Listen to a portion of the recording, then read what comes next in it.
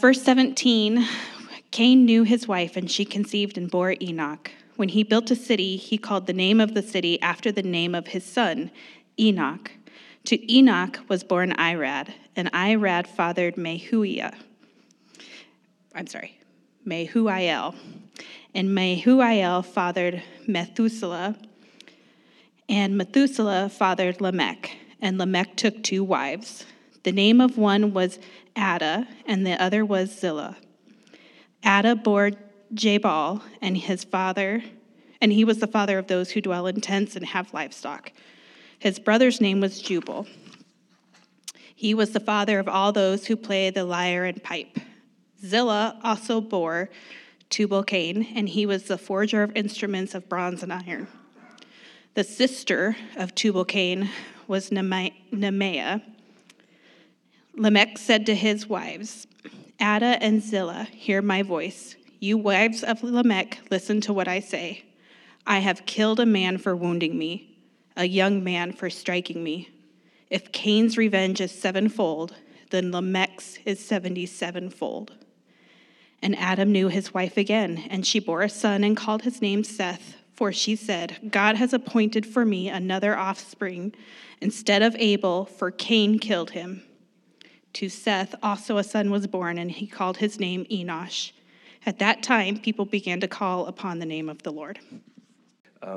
So last week, our conversations in group and our focus in the morning was on Genesis chapter 4, the first half of Genesis chapter 4. We're just walking through the book of Genesis, and it is cutting edge information. This is a very old book, but it is not outdated in any way, shape, or form. And last week in Genesis chapter 4, Cain, human being number 3, murdered human being number 4, his brother Abel. God had warned him beforehand. God had kept coming back to him. God continually warned him, continually came to Cain, begging Cain. Cain has free will. All of us can freely walk away from God. That's actually part of his love towards us, is we could freely walk away from God, and that's what Cain does. God doesn't ever walk away from him. God only walks towards him, and Cain walks away from God. Cain never hears. He knows what God said, and he does not follow God's leadership of his life. God curses Cain, which I think another way to think of it is that God justly sentences him. He's a just judge. He's the just judge, and God justly sentences him. And part of the sentence that God gives to Cain is that the ground that is designed for his flourishing, that the ground will not produce the way it would have produced if Cain would have been walking with God. There's still a curse from Adam and Eve, but there's a double down curse. And also, he's told that he will be a wanderer on the earth. So verse 17 is like, how does that play out? How does that play out for Cain? I think there's a massive amount for how that should play out in our lives. How does the story go? So we start in verse 17. Cain knew his wife, and she conceived and bore Enoch. So this kind of lends the question, if Cain is human being number 3, kills human being number 4, Abel, where does his wife come from? And some intellectual atheists would say deal breaker, and just kind of leave it there. Well, I think it's a very simple answer. She comes from one of Adam and Eve's other kids. Is the easiest, simplest answer. Because we talked last week about the lady from Russia in the 1700s who the Guinness Book of World Records said she had 69 kids in her short life. And we know very likely Eve lived hundreds of years. Remember, they were designed to live forever. And so it's not unlikely that they lived a really long time. Eve very likely had more than 60 kids. And Scripture even said she had other sons and daughters. And in addition to that, it is creepy, and nothing against if this is you in the room. I don't think it is. But it is kind of creepy for like a 60-year-old guy to marry like a 20-year-old girl. Like that just feels weird. Now, Jesus he can save through that, redeem, all that stuff. But it's like, that just feels weird. Well, would it feel weird if like a 190-year-old guy marries a 140-year-old woman? You know, even though there's like 50 years difference, it's like, I think that's kind of close enough. Like, it might not feel as weird. And then the genetic pool, like there's a whole bunch of things that you can go into. But what I would say is like, I'm not saying that Cain's wife is even his sister.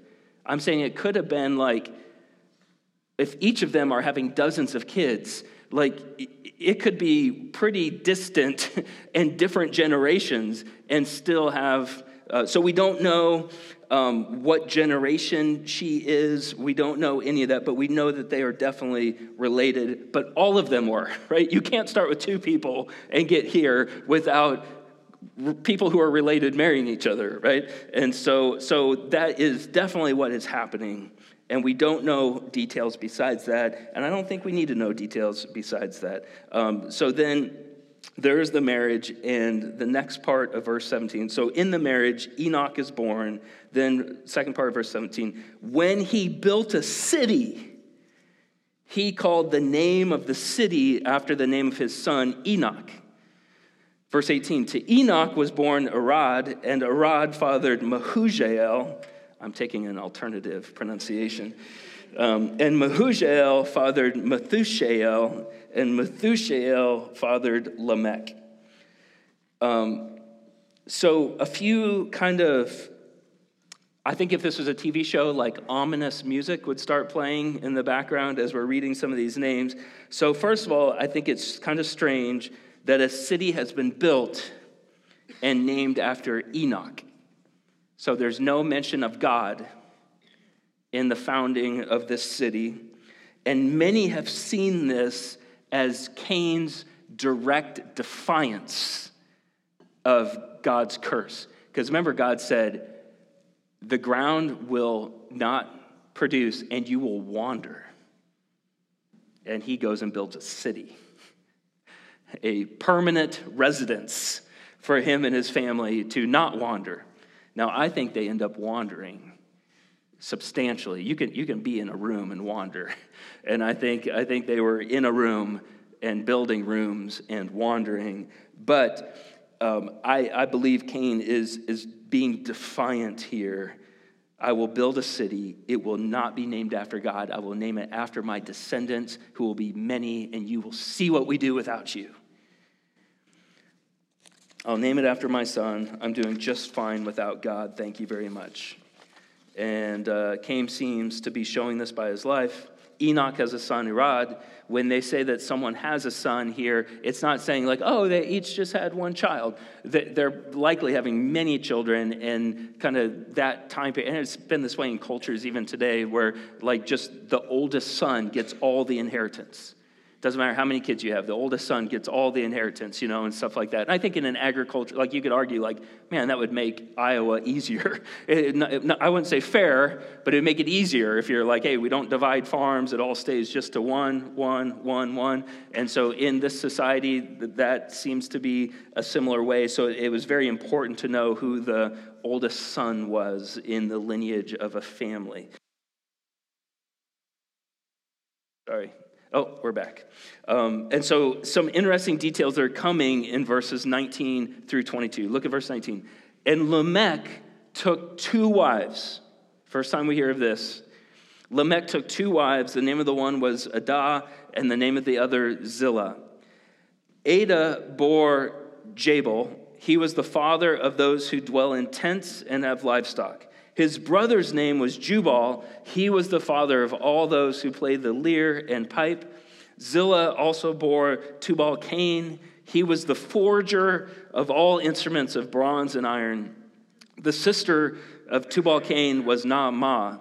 So Cain's descendants don't just seem to be surviving, they really seem to be thriving. Like they're being innovative. They're inventing different ways of doing different things. They're living in affluence, it seems like. They're living in indulgence. One wife isn't enough for Lamech.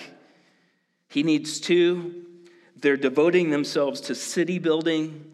They seem to be excelling in having livestock, playing instruments, forging instruments of bronze and iron. And so it seems like they've all gone on to live very productive and significant lives. And I think it's like a message for all of us, even in pondering just what seems to be just a random part of the scripture that you might even pass over and not even read to get to the real stuff, is that this major point, I would say, building a civilization without God builds rebellion against God.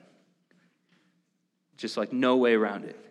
Building a and you might be like, well, I'm not a civilization builder, except in a video game or something. I'm not building a civilization. And I would deeply disagree with you. I think everything that we do in our community, it might feel like a different scope maybe, but maybe even more important is like we're caring more about our community and our society and what we are building here and the way that God is using even the building of the church to be the building of a community. And with just the realization that building a civilization without God builds rebellion against God. There is no mention of God in the entire family line of Cain. I mean, like if you ask, and some of us have family trees like this, where it's like, hey, tell me the story of the last 6 generations. Oh, man, tell you a really colorful history. And be like, I noticed they didn't say God one time in that whole story. There is no mention of God in the entire family line of Cain. Cain walked away from the presence of the Lord, and no one who followed Cain returned to the Lord. And this is a sobering warning. This should stop us in our tracks. This should make us evaluate our lives. Like, if I'm like, you know what, I'm just going to walk away. I'm just going to walk away from the presence of the Lord. This, I think, should really put on me, what's the impact for my kids if I do that? What's the impact of my grandkids? What's the impact of my great-grandkids? What's the impact of my family line if I do that? And you could say, well, God could definitely work in spite of you. Yes, he could. Would I want him to? God could work in spite of me, but what if that actually charts a course for generations of people who don't walk with God? Now, what if in one moment you have a relationship with God, give your life to him, as people did even last Sunday? What if that charted a course of generations now walking with him, now following in his ways? Maybe generational sins that Scripture talks about that were just like, man, that was true of that generation, and it broke. The power of God moved in one heart that actually led many hearts to follow God. And this was actually, Patty and I spent time years ago with some mentors who basically were like, what is your family about? Why do you exist? And this person was working off of the idea that most people spend way more time strategically thinking about their business. Whatever business they're in, if it's Etsy or whatever, like most people spend way more time strategically thinking about business or something else other than, what is my family about? What is our mission statement? What are our values and stuff? And we went through this exercise with this mentor, and one of the bedrock things that we landed on that we've been praying into a long time is we said, what if, by God's grace, there are people from our family line worshiping Jesus until he comes back? However long that would be. Like, what if someone from our bloodline gets to hear the trumpet sound? while on earth, gets to be caught up in that. And then it was like, well, what should our lives look like? What would that take for us? What do we need to say no to? What do we need to say yes to? And all of those things. So God is repeatedly meeting Cain in his time of need. Cain resists repeatedly God's invitation to believe in him, to follow him, to find life in him. And God is not mentioned at all, and we get a peek. You could say, like, well, maybe they were. Maybe you just don't know. It doesn't show what's happening inside. It doesn't give you a little view into, like, what's happening inside those people's lives. And I would say that is why we have verse 23. Lamech said to his wives, it's like, well, let's go zoom right into his family tree and a conversation between husband and wife. And let's see where that goes. Lamech said to his wives, Adah and Zillah, hear my voice, you wives of Lamech. Listen to what I say. If you start a conversation with your wife that way, first of all, are they going to listen to what you have to say? That's probably like, hey, I think you should maybe have a little marriage counseling of, like, if you really want her to listen, maybe not the best way to go about it. But that's the way he went about it. It sounds to me pompous. It sounds prideful. It sounds arrogant. Whatever he's getting ready to say, I'm like, it probably is not anything worth hearing. And he says, I have killed a man for wounding me, a young man for striking me. If Cain's revenge is sevenfold, then Lamech's is 77-fold. So God never supports a person marrying multiple wives. He always is against it. He always speaks against it. It's becomes prevalent in the culture of the day. This is the first time it occurs in Scripture. But the indulgence of building a city without God flows into the indulgence of building a family without God. Lamech seems to take this prideful inhale, listen to what I have to say, wives, and then he brags about killing a man who only wounded him, and a man who was younger than him, likely weaker than him. And he brags about it in a way that when I would read that, like, oh, Cain, sevenfold, Lamech's is 77-fold. God is not mentioned in the family line except here, and in a way that is just weird, twisted, and wrong. And it just made me think, like, we just have to be awake sometimes to the reality that even people in our lineage that we love dearly can be just totally wrong as it relates to the things of God. And you can still honor them, love them, and say, I'm not going to follow any longer in that direction. And I'm going to follow God's way. Because what he's saying here is when Cain killed Abel and God sentenced him, Cain said, my sentence is way too hard to bear. People are going to kill me. And he said, if anybody kills you, I will give sevenfold towards that.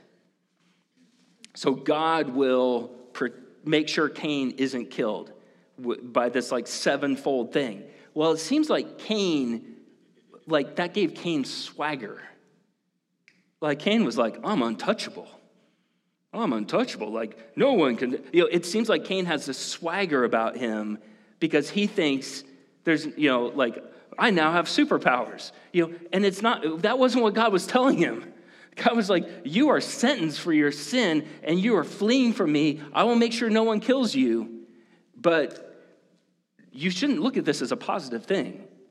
And now Lamech is like, I have 10 times that. I have 11 times. Like, if anybody tries, I'm in the lineage of Cain, so I'm more untouchable. If anyone tries to kill me for me murdering this guy, it'll be 77 times. And he doesn't mention God at all. So he's twisted, misinterpreted. It's just not living in reality. And he's bragging to his two wives about it.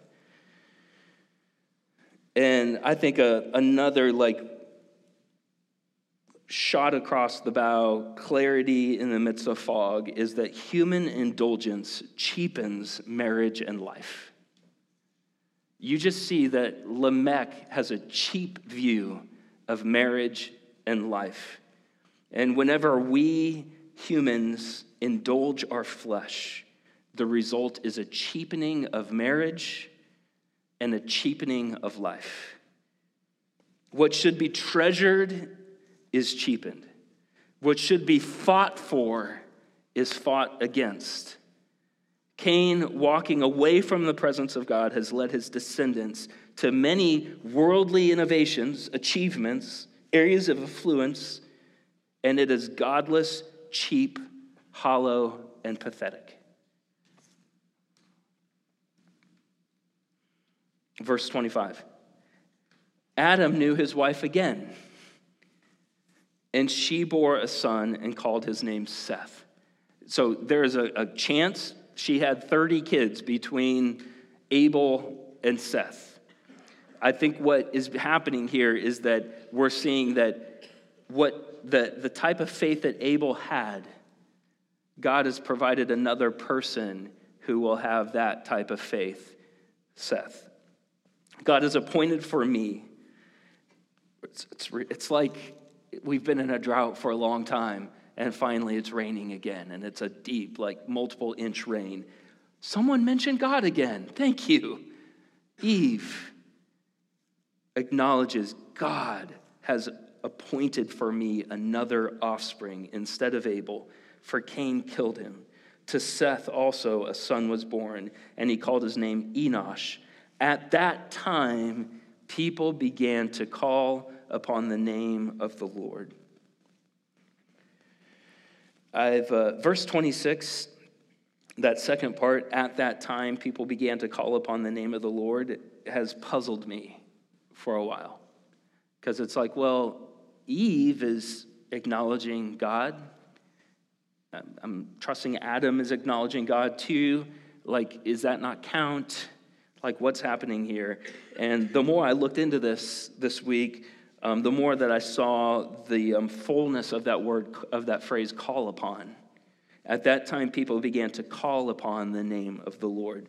It's translated this way for certain reasons, but it has a fuller, it's communicating more. And what it's communicating more of is that at that time, people began to proclaim the name of the Lord. People could have been having like some sort of a relationship with God, but they started even, and many people believe they started public gatherings to proclaim the name of the Lord. It's likely they're doing this to Cain's family line. So Seth, they are Enosh, like they are actually now proclaiming they're seeking to evangelize Cain's lineage, to share about God's ways, about what it would look like to follow God. And it is through Seth's lineage that Noah comes.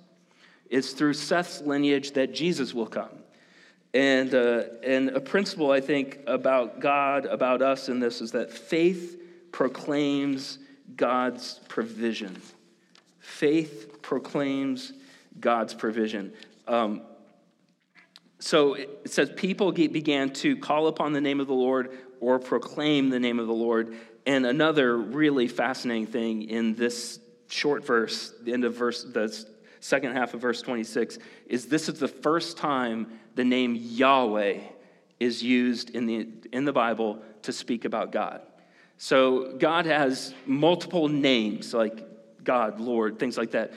There's a name Elohim, that when you hear that word Elohim, it's kind of like emphasizing his power, his like creation power and stuff like that. The name Yahweh is only used for God, and Yahweh emphasizes he is a relational God. He's a relational God. So Islam, for instance, the Islamic view of God is that God is not relational, that God is too powerful, too like far away, that if any person tried to be in relationship with him, that would be the most arrogant, sinful, prideful, of God-giving thing is to try to, be like me, like showing up at the White House and being like, I demand to be friends with the president. And they'd be like, who are you? Why would you even think of that? Like, if you think you can have a relationship with him, you're the last person that should be knocking on the door. So that is like an Islamic view of God. And what the God view of God is like even in the name Yahweh, saying, I am a relational God. I want to have relationship with you.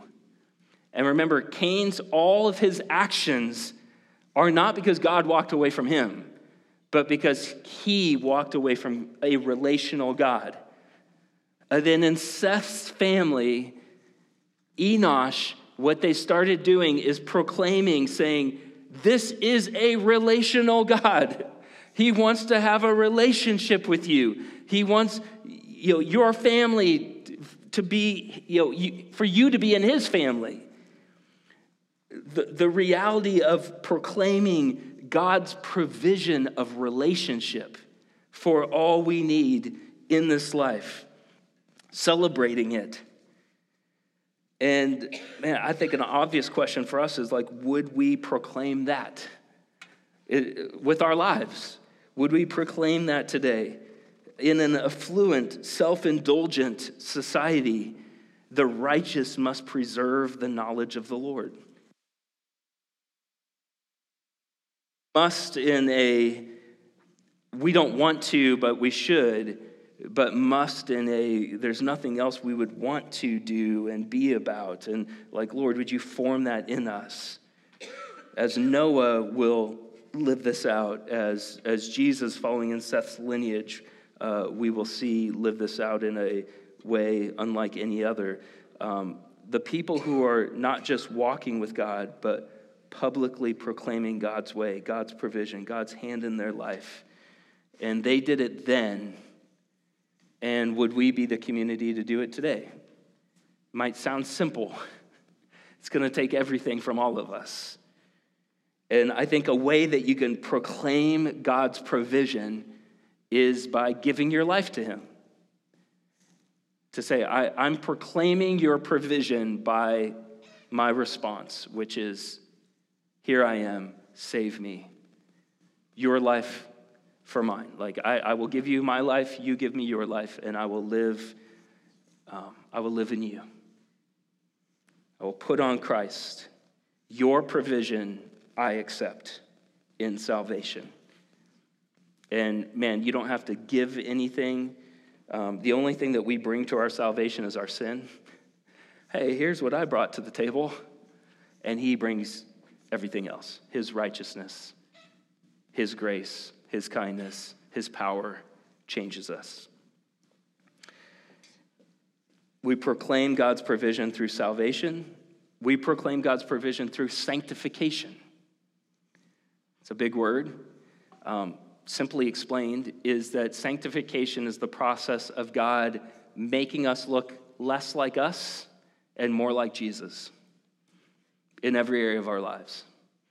Sometimes people joke like this is one of the last parts of sanctification is our wallet. It's like, okay, have everything except my Amazon list or whatever it may be. But it's like, no, God, I want you to have everything. I want you to get into every nook and cranny of my life because I'm believing that in your provision for me to figure out why I act this way. Like my kids and I, we went to the Jordan Creek Mall yesterday, and I felt like it turned into a sanctification lesson. It was like, why are we yelling at each other? Why in this great fun moment are we all wanting to not be here right now? And, and all these stuff, and realize like sometimes we didn't even know where it was coming from. It was like something is happening in me that I don't know what's happening in me, but it's not where I want to be. It's not what I want to be like. And I need Jesus and you guys to show me, like, why am I like this? Why am I responding like this? God, would you be my provision in that question? Would you supply the power for me to change here so that next week or next time we go to Jordan Creek, we can enjoy it a little bit more and be in the fun zone longer or whatever it may be, because I don't want to be like this. And I want to proclaim God's provision over my sanctification, over all the areas that he wants, because he is Yahweh. He is a relational God, and he's serious about that. He doesn't want to know us from a distance. He wants to know us closer than we even know ourselves. And he can teach us more about why we are the way we are, how to get to where he wants us to get to, what that looks like, and how we can do that together, supporting each other along the way. So, Lord, I do ask that you would truly be the provision for each of us. I thank you that Enosh called upon the name of the Lord, proclaimed you, and he is not here, and we are. And you are the same yesterday, today, and forever. So, Lord, I'm believing that you are calling us into such a pursuit, into learning how to walk with you. And God, if what you're inviting someone in here into today is to just come home, maybe as life has looked a little bit more like Cain than Abel or Seth, God, that your kindness is at any time you are ready to receive us with open arms. And that's just how gracious you are. And God, maybe you would just be communicating that to somebody in here where there's no way they could leave here without giving their life to you, letting you be their provision for generations, that generational things would happen this morning. And Lord, if we've been resisting your provision in a part of our lives where you're inviting us to lay that down, maybe stop being defined that way. Let you redefine us, our ways, that they would be your ways. Lord, would our flesh, our sin, our walls be down so that you can do what you want to do in our lives this morning. We pray. Amen. A tangible response while we don't stop anything that the Lord's doing, but a tangible way to say, like, I want my response to be towards Jesus. I want my response to be towards my living Savior, is to come to the communion table is his idea to tangibly commune with Jesus. And so let's spend some moments to let him keep doing what he's doing in us. If you want to pray with me or talk through something, I would love that. I'll be right over here looking to him too. But when you're ready, come down the center. The Gerards will serve you. Just hold your hands out and take the elements, remain standing, and we'll take it together. I'll lead us through that. If you feel like today is the day of salvation for me, I would encourage you, if you want to talk to me or someone close to you, please do. But the most important thing is just to talk to God about that. And he answers that prayer every time, he's told us. So talk to him about that. Let's spend some moments with him, and let's come.